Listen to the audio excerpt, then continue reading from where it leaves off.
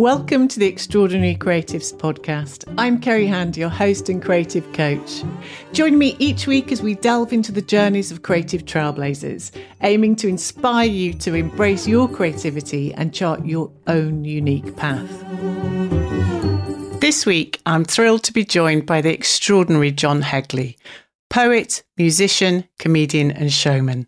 Prepare for a whirlwind tour through his remarkable creative odyssey, from carolling for neighbours to street performances, teaching in schools and prisons, to gracing the stages at the Comedy Store and John Peel sessions on BBC Radio.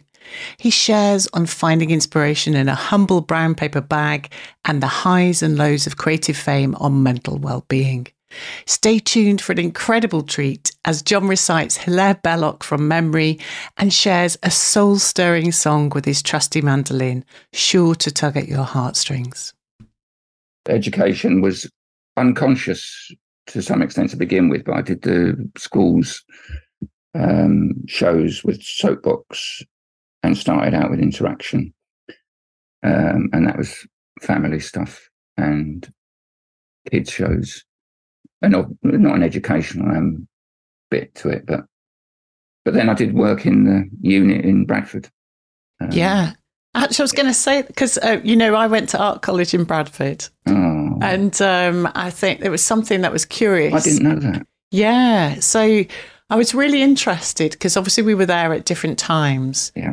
But there was something, I stayed on in Bradford for a few years running an art space. Yeah, afterwards. And that's where I met my partner, Roger, as well. He went to art school in Bradford. So, and we're still friends with all of our art school friends we've stayed friends with. And so there is something about the course that you did in Bradford, actually, which we were surrounded by people who'd done the course. I wonder if you say a little bit about that, because there's something in the ethos of that course. I wonder if that stayed with you somehow. Just as a general thing, I've been writing a little bit about actually my two sort of standing light teachers, Jack Morrell and Cliff Slaughter, were quite different guys. Jack Morrell was quite conventional. Cliff Slaughter was a Trotskyist. My curiosity was expanded by being with those people. Cliff Slaughter introduced me to a book called Deceit, Desire and the Novel. What a title. Wow. René Girard. I didn't really understand it, but the title, I like the title.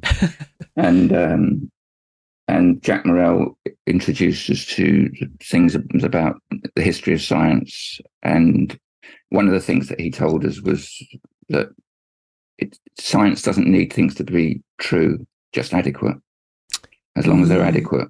And it gives the example of a law where they discovered a variable later on that made it more true, but it had worked as it was. Yes. So just thinking that sort of thinking.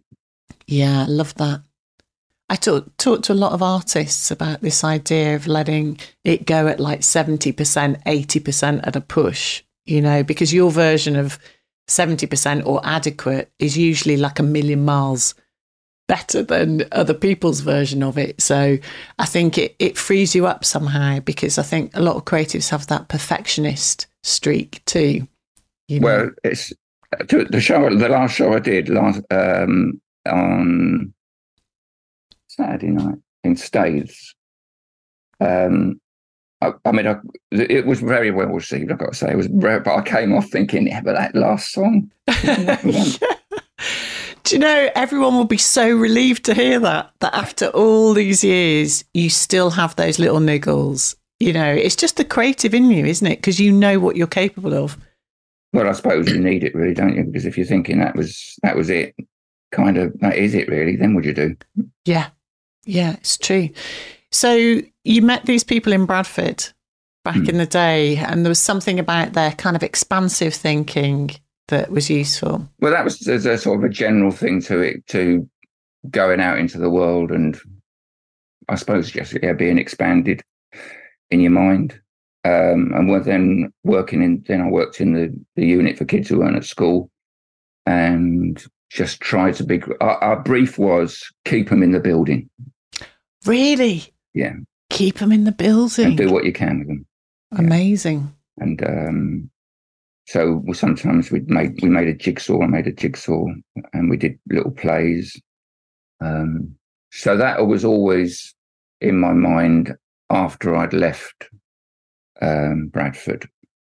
But I thought my singing was the thing when I came down to London.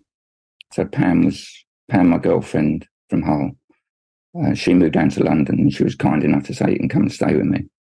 And I'd been busking, and then I went out with my busking in London. But the education side really took a back seat then, while I was trying to push the sort of singing and the performing. And where did the inspiration for the lyrics for your songs and the music come from?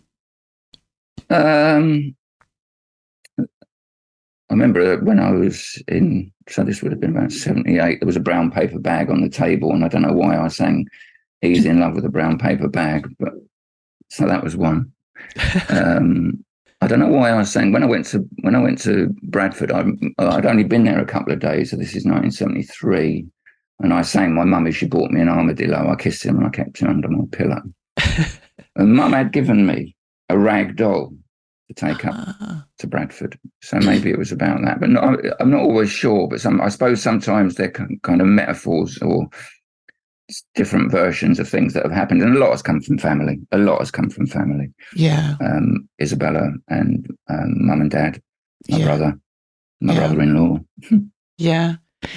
In your family, was there anybody who did you grow up with anybody who had written or performed or sung before? Where did that spirit come from? Grandma was a dancer with a folie bergère. Amazing. Dad painted. Dad could stand. I was thinking yesterday, could stand on his hands. Could he? That's a great attribute. On his hands. Could he? Yeah, apparently he played. Marcel said, my brother said he played the harmonica. So there was that. But Dad's paintings were very good. Or a friend of mine. I mean, they're quite conventional, and we used to really honour Dad's paintings in our house. And I brought a friend round who's quite sort of arty. Yeah. And I said, "Look, this is one of Dad's paintings." And she said, "I don't like paintings like that." How rude! It. I remind her of it. She said, "I was horrible then." She said. Blimey. So, but were there anybody you were knocking about with at that time who also had that sort of performing spirit? It's interesting you ask that, because I suppose not so much really. How did you develop the confidence to do it, John? Well, I was quite when I was little, I used to go around singing carols on my own, and I did, and I really sang them. And I used to not sing one verse; I'd sing the 4 verses. Wow! I would really stand outside the door, and as I remember, I didn't knock. I just sang. I'd go if there was a light on. As I remember, I'd sing, and then they would open the door and give me something. But I was a bit nervous about doing that. But once I'd started, and it was the same when I starting busking. When I started, I was nervous to start with, but I think there's something in there that needs to do it. You need to do it. That's so interesting. So you started busking, and that obviously you're sort of performing to anybody in the public domain. So that obviously develops a kind of resilience muscle as well. You start to become more confident. And do you think there's anything in the kids that you were keeping in the building? Do you think there's something like learning to think quickly on your feet about and responding to people? Yes. I think there is in both of those situations, the busking and with them. What is this situation? What does it need? And you try to be like that rather than this is what I prepared. I'm going to come and do it. Yeah. So it's good to keep that in your head that that's the way to be. Yeah. And I know you've always had a curiosity about people, and that curiosity leads you very often when you're engaging with somebody. You very, very often meet them where they are. Is that a skill you learnt to develop way back then?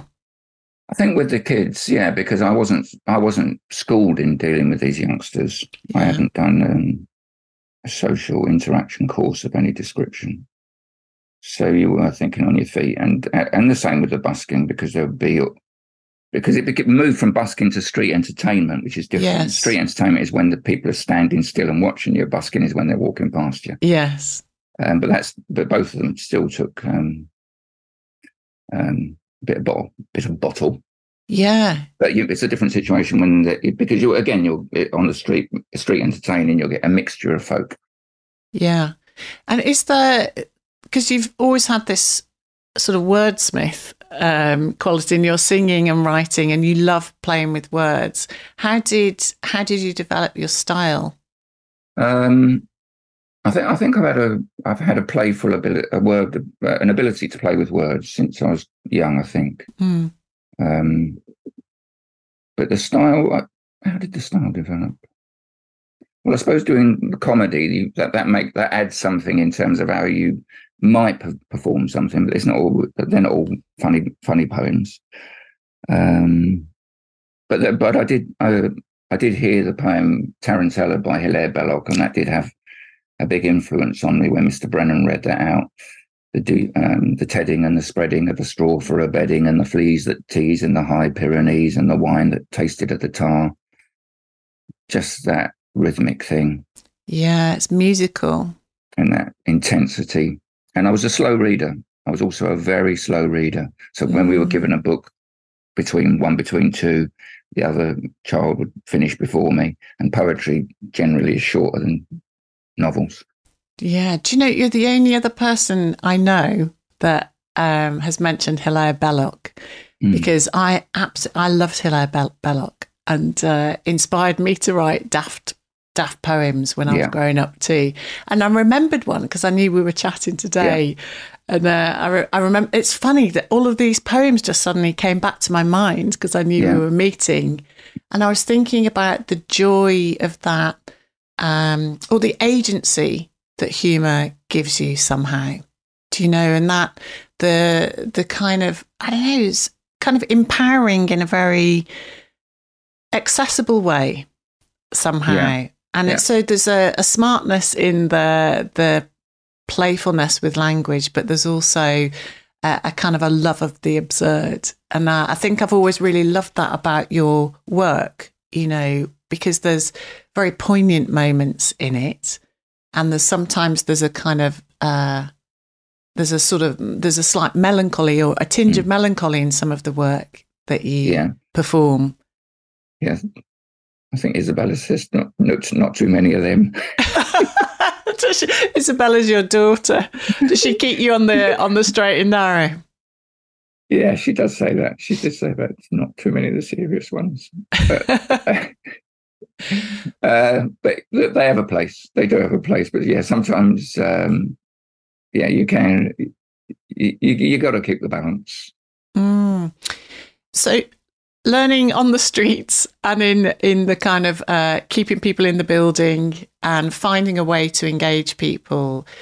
What was the first big gig that you got, John? Well, playing at the Comedy Store was a big gig.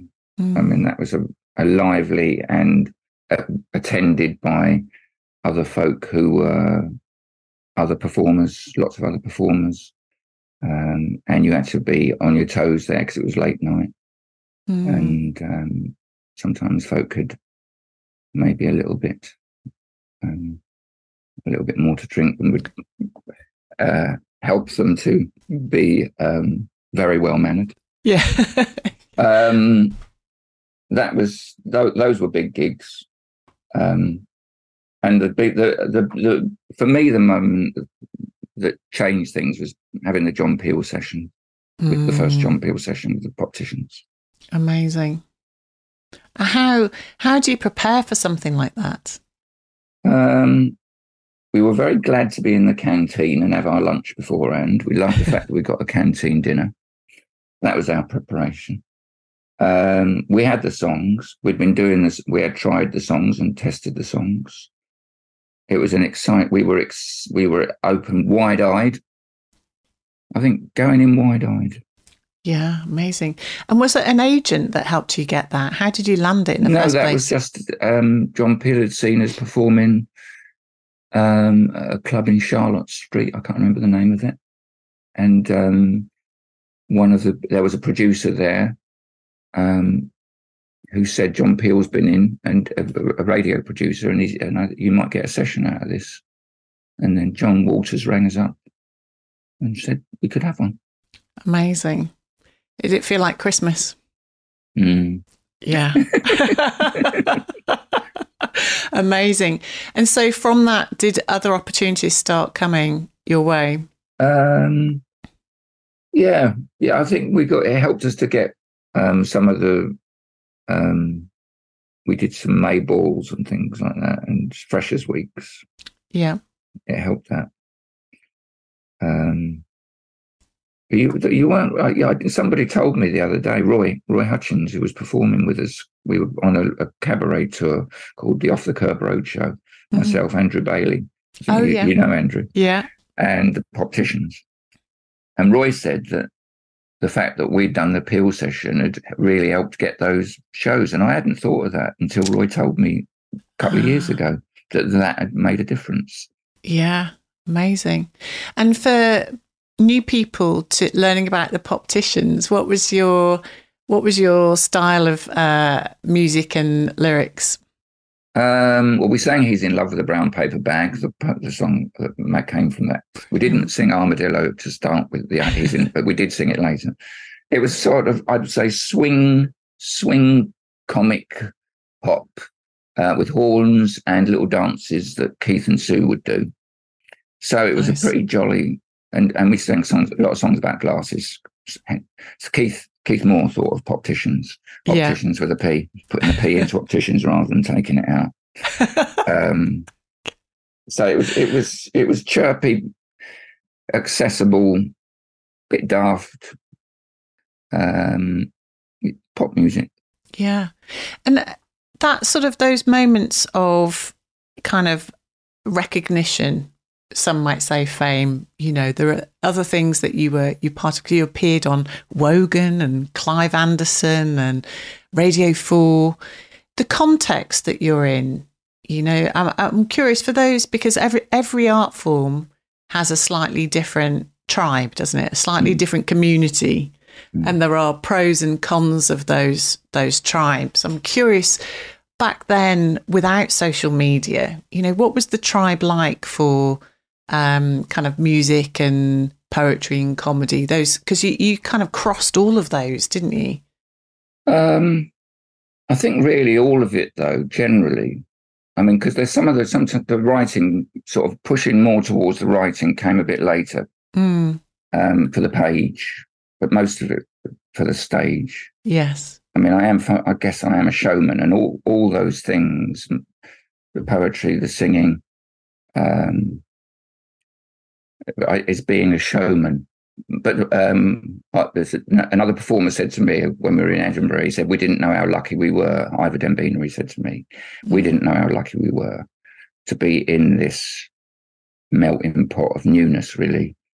Yeah. And I said, I think we did know. We did know, but we were just in it and knowing we were lucky rather than thinking, oh, ain't we lucky? Yes. Yeah. You were just living every day as it came. Did you find yourself with some peers who inspired you? Who did you draw on for kind of sort of support and inspiration at the time? Well, Andrew has remained a very close friend and out creating his own world. And Roy was on the Off the Curb Roadshow. They were creating their own worlds, and it made me want to create my own. And I remember thinking about Mark Steele, another comic, and who's political. Yes. And I thought, well, I'm political in my own, but I was thinking, no, Mark's really saying the stuff that needs to be said. And then I thought, well, go easy on yourself, mate. You're saying your things in your own way. Yeah, but they're a different kind of thing. Yeah. So, because I think that alternative scene if you like, that was a little bit political and a little bit saying the things that needed to be said, you know, that's something people would associate being slightly left of centre.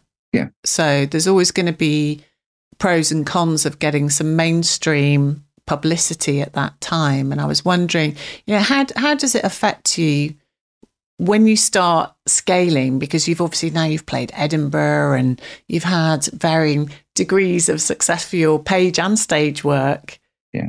I'm just wondering, what's the challenges of becoming more visible? I think that you have to watch your mental health. I think I'll just say that in the first instance. Yeah. So I've had mental health problems. Mm-hmm. But there are things that it's not the same as a problem of sort of a tough audience on a Saturday night. It's a different problem. Yes. But it's something that you can approach and deal with, or attempt to deal with. And that's an ongoing thing, is dealing with that and realizing that being in a world where you are visible, where you are exposed, are exposed. Yeah. And it can be dangerous. Mm. And how have you learnt to be resilient and continue making work, John? I suppose because I really want to do it. I really want to be creative, and just trying to protect myself as well. I suppose because the first time I had psychosis and depression in 2005, I'd never had it before. I mean, I had anxiety. Yes.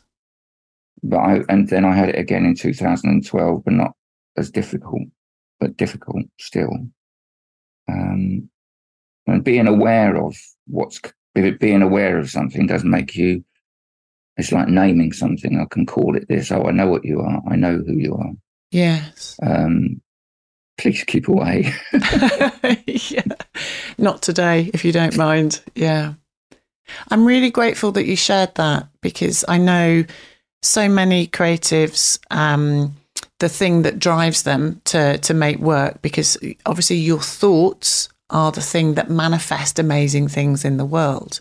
And when they're on form and working well for you, they create incredible things. But then your thoughts are also capable of conjuring all kinds of other things. Kerry, that's it. Yeah, I mean, that's it. And when you're given the drugs to help you, they dampen down the creativity, which is creating the disturbing things. Yeah, and so it moves you away from your creativity, but that's necessary. Yeah. And I know that you've supported some mental health charities, haven't you, John, over the years? And I think, could you speak a little bit about that? Because I think it's incredibly inspiring. I've done things for Mind and Calm, which is campaign. I thought it sounds an unusual thing, doesn't it? Campaign against living miserably. Yeah. And it's still going. That's great. And also, we did a project. I did a project with company Paradiso, which was called May Contain Nuts, and that was dealing with folk who'd had mental health difficulties and being playful, and that thing of course, being together with other people. Yeah. Talking of tribes. Yeah.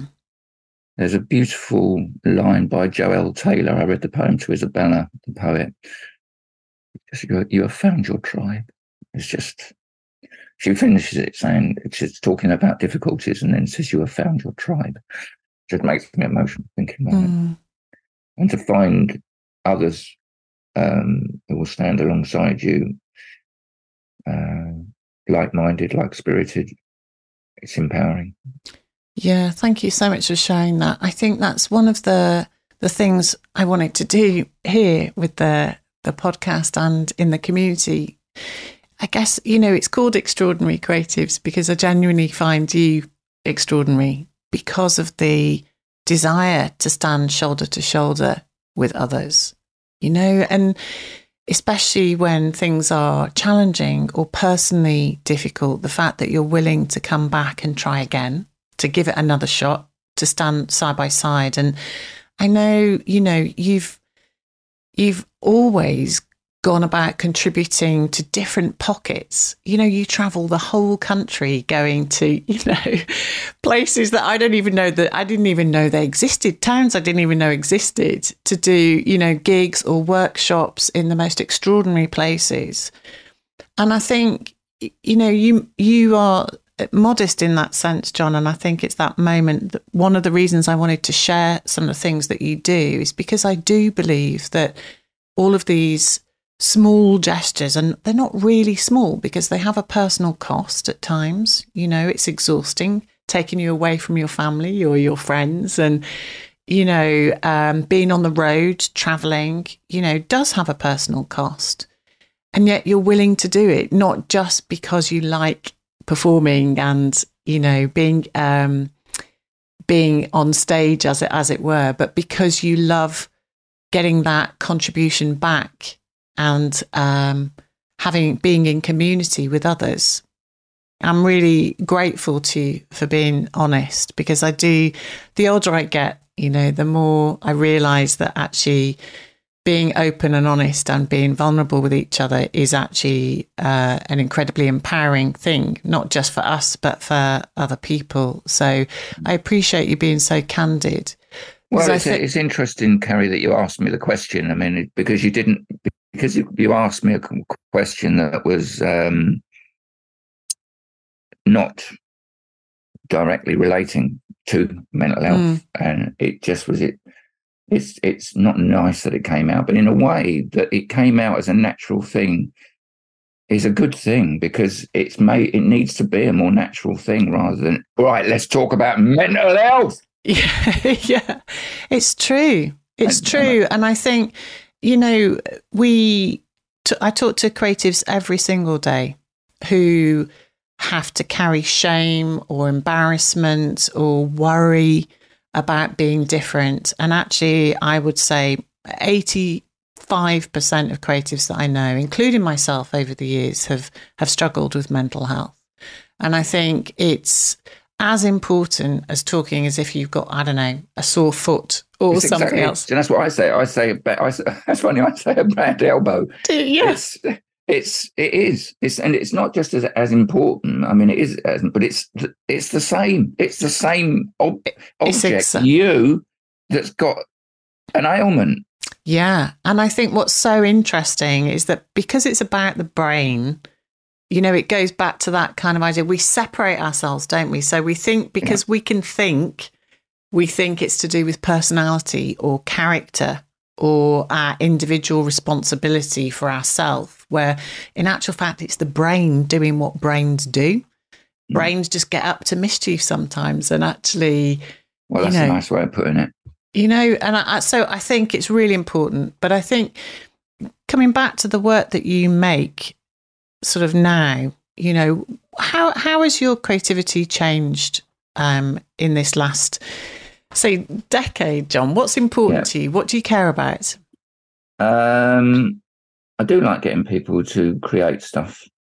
Sit around doing some drawing. I like getting people drawing. And colouring. People really like colouring in. They do. They love it, don't they?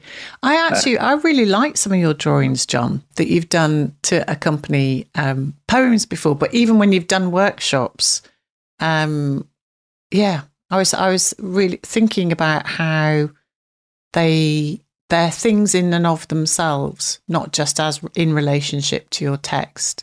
But I really enjoy them. Yeah, I've been playing around with some of the drawings and just sort of putting them into...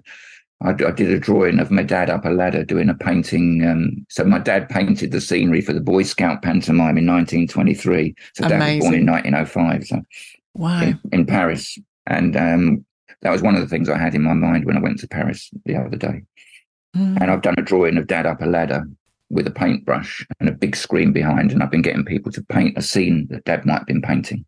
Amazing. And I've done some nice drawings. How did your dad, sorry to go off on a slight wander, but how did your dad end up going from Paris to Luton? Dad had an English dad and a French mum, and so he was proud of both sides of his world.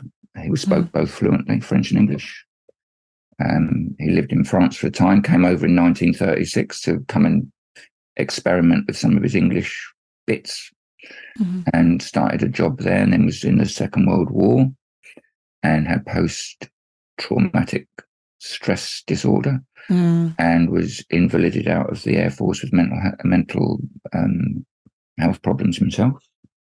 But moved to London. I don't know how he came to be in London, but he did be in London with my mum. And we don't know if mum nursed him.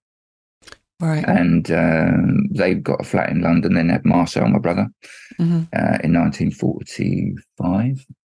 And then when Angela came along, had I come along? Yeah, I was born in London, of course I was, yeah. And then Angela came along and there just wasn't room. And so they moved to Luton where there was room. Right. Amazing. Did your family feel the impacts of your dad's post-traumatic stress disorder? Well, Marcel says that sometimes Dad would be in his room and not come out, which he only told me that a couple of years ago. He was painting, actually. Dad did some painting while he was locked away. Amazing how fundamental creativity is to us humans, I think. Yeah, well, and obviously more so to some folk, but it's nice to bring out other people who don't have creativity as their job or as their raison d'être. Yes. To just give them the chance to expand on that. I tried to mend a chair. I mean, I'm so impractical, but I just tried to mend a chair this morning. I got a big tool out and was whacking it to try and mend the chair. I mean, I can do a bit of mending, but I'm not very good at it. Me neither. But you asked me about how my creativity has changed in the last I don't know 10, 15 years. But Marcel said, somebody said to Marcel, "Oh, your brother's work is I don't know if they said it's not as funny or whatever they said." Marcel said it's more considered for them. That was his answer. Interesting. And I suppose it is, but you don't want to consider it too much, do you? No, that's the thing. No, because then it becomes uptight. But there is a consideration, and I think Belle is right. Not too many serious bits, and make people laugh. And try and make people feel better. When I was doing a thing with midwives, I was doing a talk to midwives, and I said one of the things that we have in common, myself and you, is that we try to make people feel better. And I do try to do that. Yeah, it's you say considered, but it's an extraordinary craft to make people funny. And I know I don't want to take the fun out of it by analysing it. Yeah. Is there sort of like an instinctual thing now from having practiced for so long that you know the way of blending words and images together that creates something in someone's mind's eye? I'm curious, could you try and explain the process to me of how you work to do that? Before I say that, I was doing a show in Stillington Mill near York. Yeah, and Alex, I was telling him, one of the folk who run that, and I was saying about how when I'd given out, because he hadn't seen the show, he was working in the bar, and I said to him, well, he's a performer also, and I said that I'd read out, because it was very dark, it was outside, I described, the drawings that the people had done on the screen that my dad had put up, and everybody had done, not everybody, but 14 people had done a drawing on that backdrop that Dad was painting of an imagined scene. And because I couldn't show them to the audience, I described them. Oh, nice. And Alex said that will be in all different people's minds, a different picture. Yes. And that, when he said that, I mean, and I also thought about that possibility and how just saying that it's a new thing. It's something new. It's lovely when one gets a new thing. Yes. And this is very new. This, and just to describe it, don't show it. Yes. But there's that famous phrase which I've never really quite got. Show don't is it show don't tell or tell don't show? But show don't tell. In this case, tell don't show. Yes, I like that. So there's something about that, giving people, sort of conjuring the image in people's mind's eye, and it becomes a delightful thing for them to complete somehow. Coming back then to this picture. Exactly that. Yes. Exactly that. In a different way, but exactly that. Can you just describe for us what's happening in that? Let me tell you. The scribble, spelled Scrible. 1, a picture frame. 2, a man. 3, a scribble. 4, a horn. 5, 2 wheels. 6, a bomb. 7, a triangle. 8, 2 explosions. 9, letter I. 10, a flower. 11, a box. Nice. And so in that workshop, that was from when? 84, 85. I'll read you another one. The man is unhappy. He has lost his picture. The frame is empty. The wind is blowing so hard that everything in his house is messed up and blown around. Outside, the tree is blown about. One of the scissors are blown in the air and hit a water pipe. A hole appears. The water squirts out. Brilliant. And that's from one of the attendees of the workshop. That was a child, maybe 10. Wow. Amazing. And I was struggling to get them to be expansive in their writing, and just something came. I was really getting frustrated. And then I just said, can you come and draw some things on the board? Interesting. There's something about that sort of reading the room then, and knowing what your creativity can do to facilitate somebody else's creativity. It's a combination of your skills, tools, but also, I think, EQ, I think everyone refers to it as now. There's something about emotional intelligence. Do you know, where you're kind of reading a room to understand what's going to work here and what's not going to work here? I would say, Kerry, that there's maybe, but there's also desperation. Let's not be ashamed. Yeah. I was desperate, just clutching. Yeah, clutching. I love that. And I sometimes clutch at the wrong thing. Yes, I love that.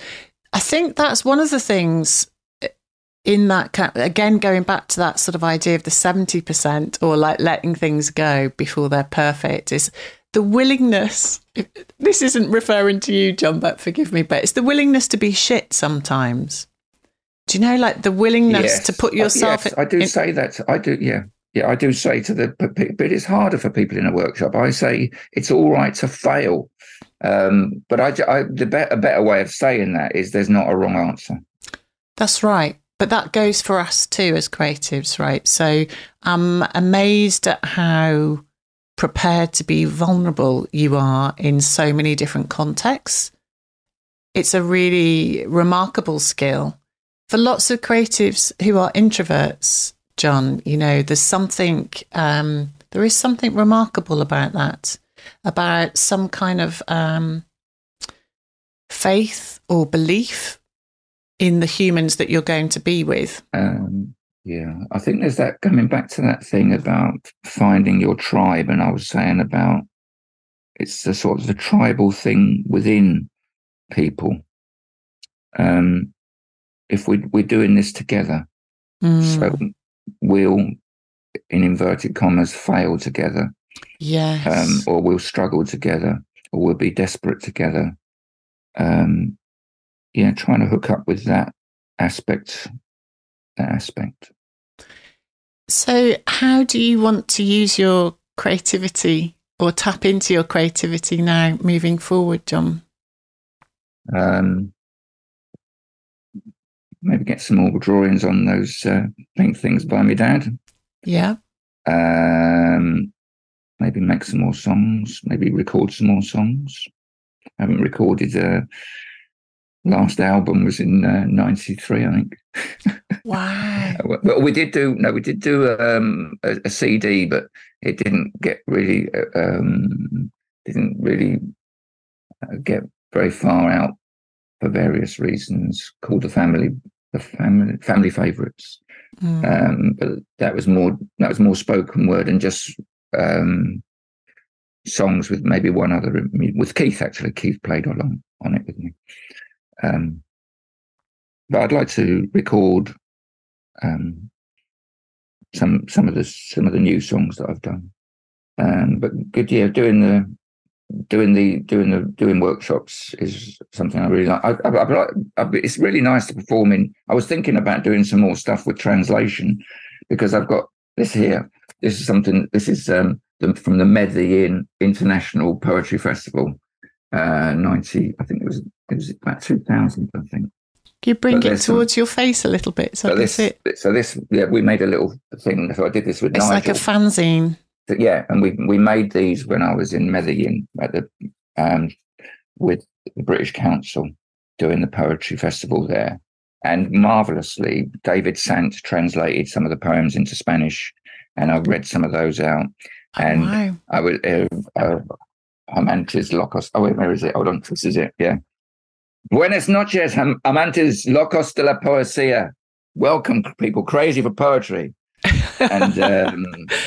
And doing these poems, Mi perrito no lleva gafas, my doggy don't wear glasses. And I was thinking it'd be nice to do some more stuff, getting other languages in. Yeah. And Mel said about my partner Mel. Yeah. Morning said about maybe some of the folk, perhaps folk seeking asylum with their other languages involved in them. Lovely. Other languages. A lot of other languages in our land. Yes. And, that are spoken. So maybe an opportunity to experience and experiment, and to push forward those a little bit more. Yeah, I love that. And maybe, but it's a bit of the opportunity to find it. I don't know where I'd find that opportunity, but I was thinking maybe do it maybe have a little language thing in a bar where you're just saying, come along and we'll share some languages. Oh yeah, I love that. I think that democracy of your creativity, if that's the right way to put it. There's something about that willingness to share your creativity, with a broad spectrum of people, not just for an elite few, which I think is really inspiring. It was amazing going to one of the things in Medellin that was incredible, which relates to what we've been speaking about earlier, mental health. Was one of the performances was done in the mental hospital, or the hospital for those who have had mental injuries. Yeah. They did the gig outside there, and the patients were there, and the people from Medellin were there, and we were all together listening to the poetry. Amazing. Yeah, that's beautiful. And so this accessible way of working, so that you are facilitating other people's not only creativity but their emotions. It's like enable people to have access to their emotions and their feelings in an accessible way, which is a beautiful gift. I suppose in part it's because I'm having access to mine. Yeah, that's right. And you've put in the work to do that. To some extent, having access to mine when I'm doing the performances. Somebody said that you looked as though you were enjoying the show on Saturday. Well, that's great, because actually that is a huge part of the pleasure of participating with somebody, isn't it? It's when you know that it's infectious to see somebody really loving and enjoying the performance. They don't want to see you enjoying yourself too much. Is that right? No, I don't know. They come to enjoy themselves, not you enjoy yourself. Yeah, that's true. So, and you've just done Edinburgh. Yeah. Right. Yeah. How was that for you? I made quite a few mistakes in terms of publicity. I'm not really up on that. I've not done social media things. I probably need to sort of maybe think about that. Or just do less shows and have the people who want to come. But if I want to do bigger number of shows. I think I've got to think about the advertising side of it a bit better. It was lovely, though. It was lovely and wonderful to be amongst all that creativity and to have your own creativity well received, and to do 25 shows at Summer Hall, which is a lovely venue. Amazing. And to change, to make it grow every day, and to have Jaden, my lovely technician, and it was really, it's a lovely thing. I've done it a lot of times, Kerry, and there's not, in this business of touring, there's not a lot of things that are fixed, and so it's nice to have something fixed. Yes, I appreciate that. Is there something that, in terms of things you like learning, like, so you're talking about like doing stuff with languages, but is that an important part of your creative development, that you want to learn, you always want to learn something new? Well, that one knows that you've got to keep it fresh. Yeah. So one's aware of that, but then there's bits that people really appreciate that are things that you've worked on, and it's a balance of experiment, if you like, with that which has been experimented upon and has found to be, if not true, adequate. So a mixture, but one is, I hope I remain open to being surprised. And surprising. One hopes so. Is there, in terms of things that you want to explore in the future, is collaborating still important to you? I played with Bill Muir and Julia Doyle, and I played at the Camden New Journal Outside Festival a couple of weeks ago. And it was a bit of a difficult situation, so we couldn't do all the songs that we'd rehearsed, but we did do a night in me and Julia did do a night in Tunisia with me playing the mandolin chords, and she'd said, Julia said, "Oh, I didn't know you knew all the chords." And so that was something nice to do. And I mean, Bill had recorded us doing the rehearsal, and he'd managed to separate mandolin, vocal, bass, and drums on his phone. Wow. Onto different tracks. It's separated out from I'm a little bit behind with all this. Technology in your pocket. Amazing. So looking at, from where you are, from the perspective that you have now, all of the amazing things you've done in your creative adventure, and looking backwards, what are you most surprised by that you've pulled off, John, that you've participated in, that you've contributed to? Well, it was, sorry to go back to the mental health, but it was very hard going when me and Keith had a show at the, is it the Tate? Was it the Tate? I think it was the Tate. No, not the Tate. The Tate by the river. The Tate by the river, not the Tate Modern. And so Keith was there doing with it. So we'd agreed that Keith would go with his dragon and I would come and do some stuff, but I'd had some bad mental health stuff. And it wasn't easy to get myself to go down there and do something. But I did. And Keith, I think I didn't really know much about what I did do. But Keith said I did one song over and over again. But anyway, I did it. Brilliant. Well, one song for a long, long time. Like Hawkwind. What do you mean, Hawkwind? I tell you, Hawkwind. I saw Hawkwind at Glastonbury about 4 or 5 years ago, and they had one of the most politically savvy things. That was one of their songs. We took the wrong step years ago, but let's not get depressed. Yeah, you've performed at Glastonbury a fair few times. Yeah. Lovely, there. Lovely. I mean, I first there in 79. So, one last thing. I think we talk about you wanting to create some pleasure and, help people, I guess, through giving them some joy. And I guess joy is something, I think, incredibly important when our creativity can be used to help us have joy as well as other people to have joy. Looking at what you've achieved so far, what would you say has brought you the most joy, John? You mean in terms of anything or in terms of creativity? Anything. Well, it's into what you're saying. What I'm lucky. I remember, I was saying we didn't know how lucky we were. I tell you, a beautiful thing was when Isabella and I and Max, who had come with us, were watching Magic Numbers at Glastonbury this year. And they got us to sing along with them, and I can't remember exactly the words. I've got it all. Anyway, I'm just grateful for what I've got. Yeah. Thank you for sharing that. Do you know, I think it's such an important part of being a human, but also being creative.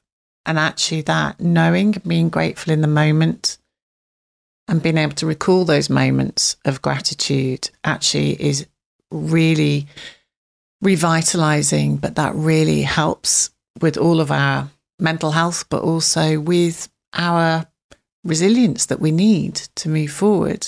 I think gratitude plays such an important role. And when we're young, sometimes I don't know, you knew that you were grateful. I think that I've always felt grateful, but sometimes I do say to people, I think it's something we have to practice. Do you know, it's a proactive decision to be grateful. And so I love the fact that you shared that, because actually those moments with our friends, enjoying other people's creativity, but enjoying what we're capable of in that moment together, such a beautiful thing. Thanks for sharing. That song, it'd be nice to find, we should find the song, Kerry. I can't remember what it is, but I'm sure it's I've Got It All. It was fantastic. And for the audience to be singing it.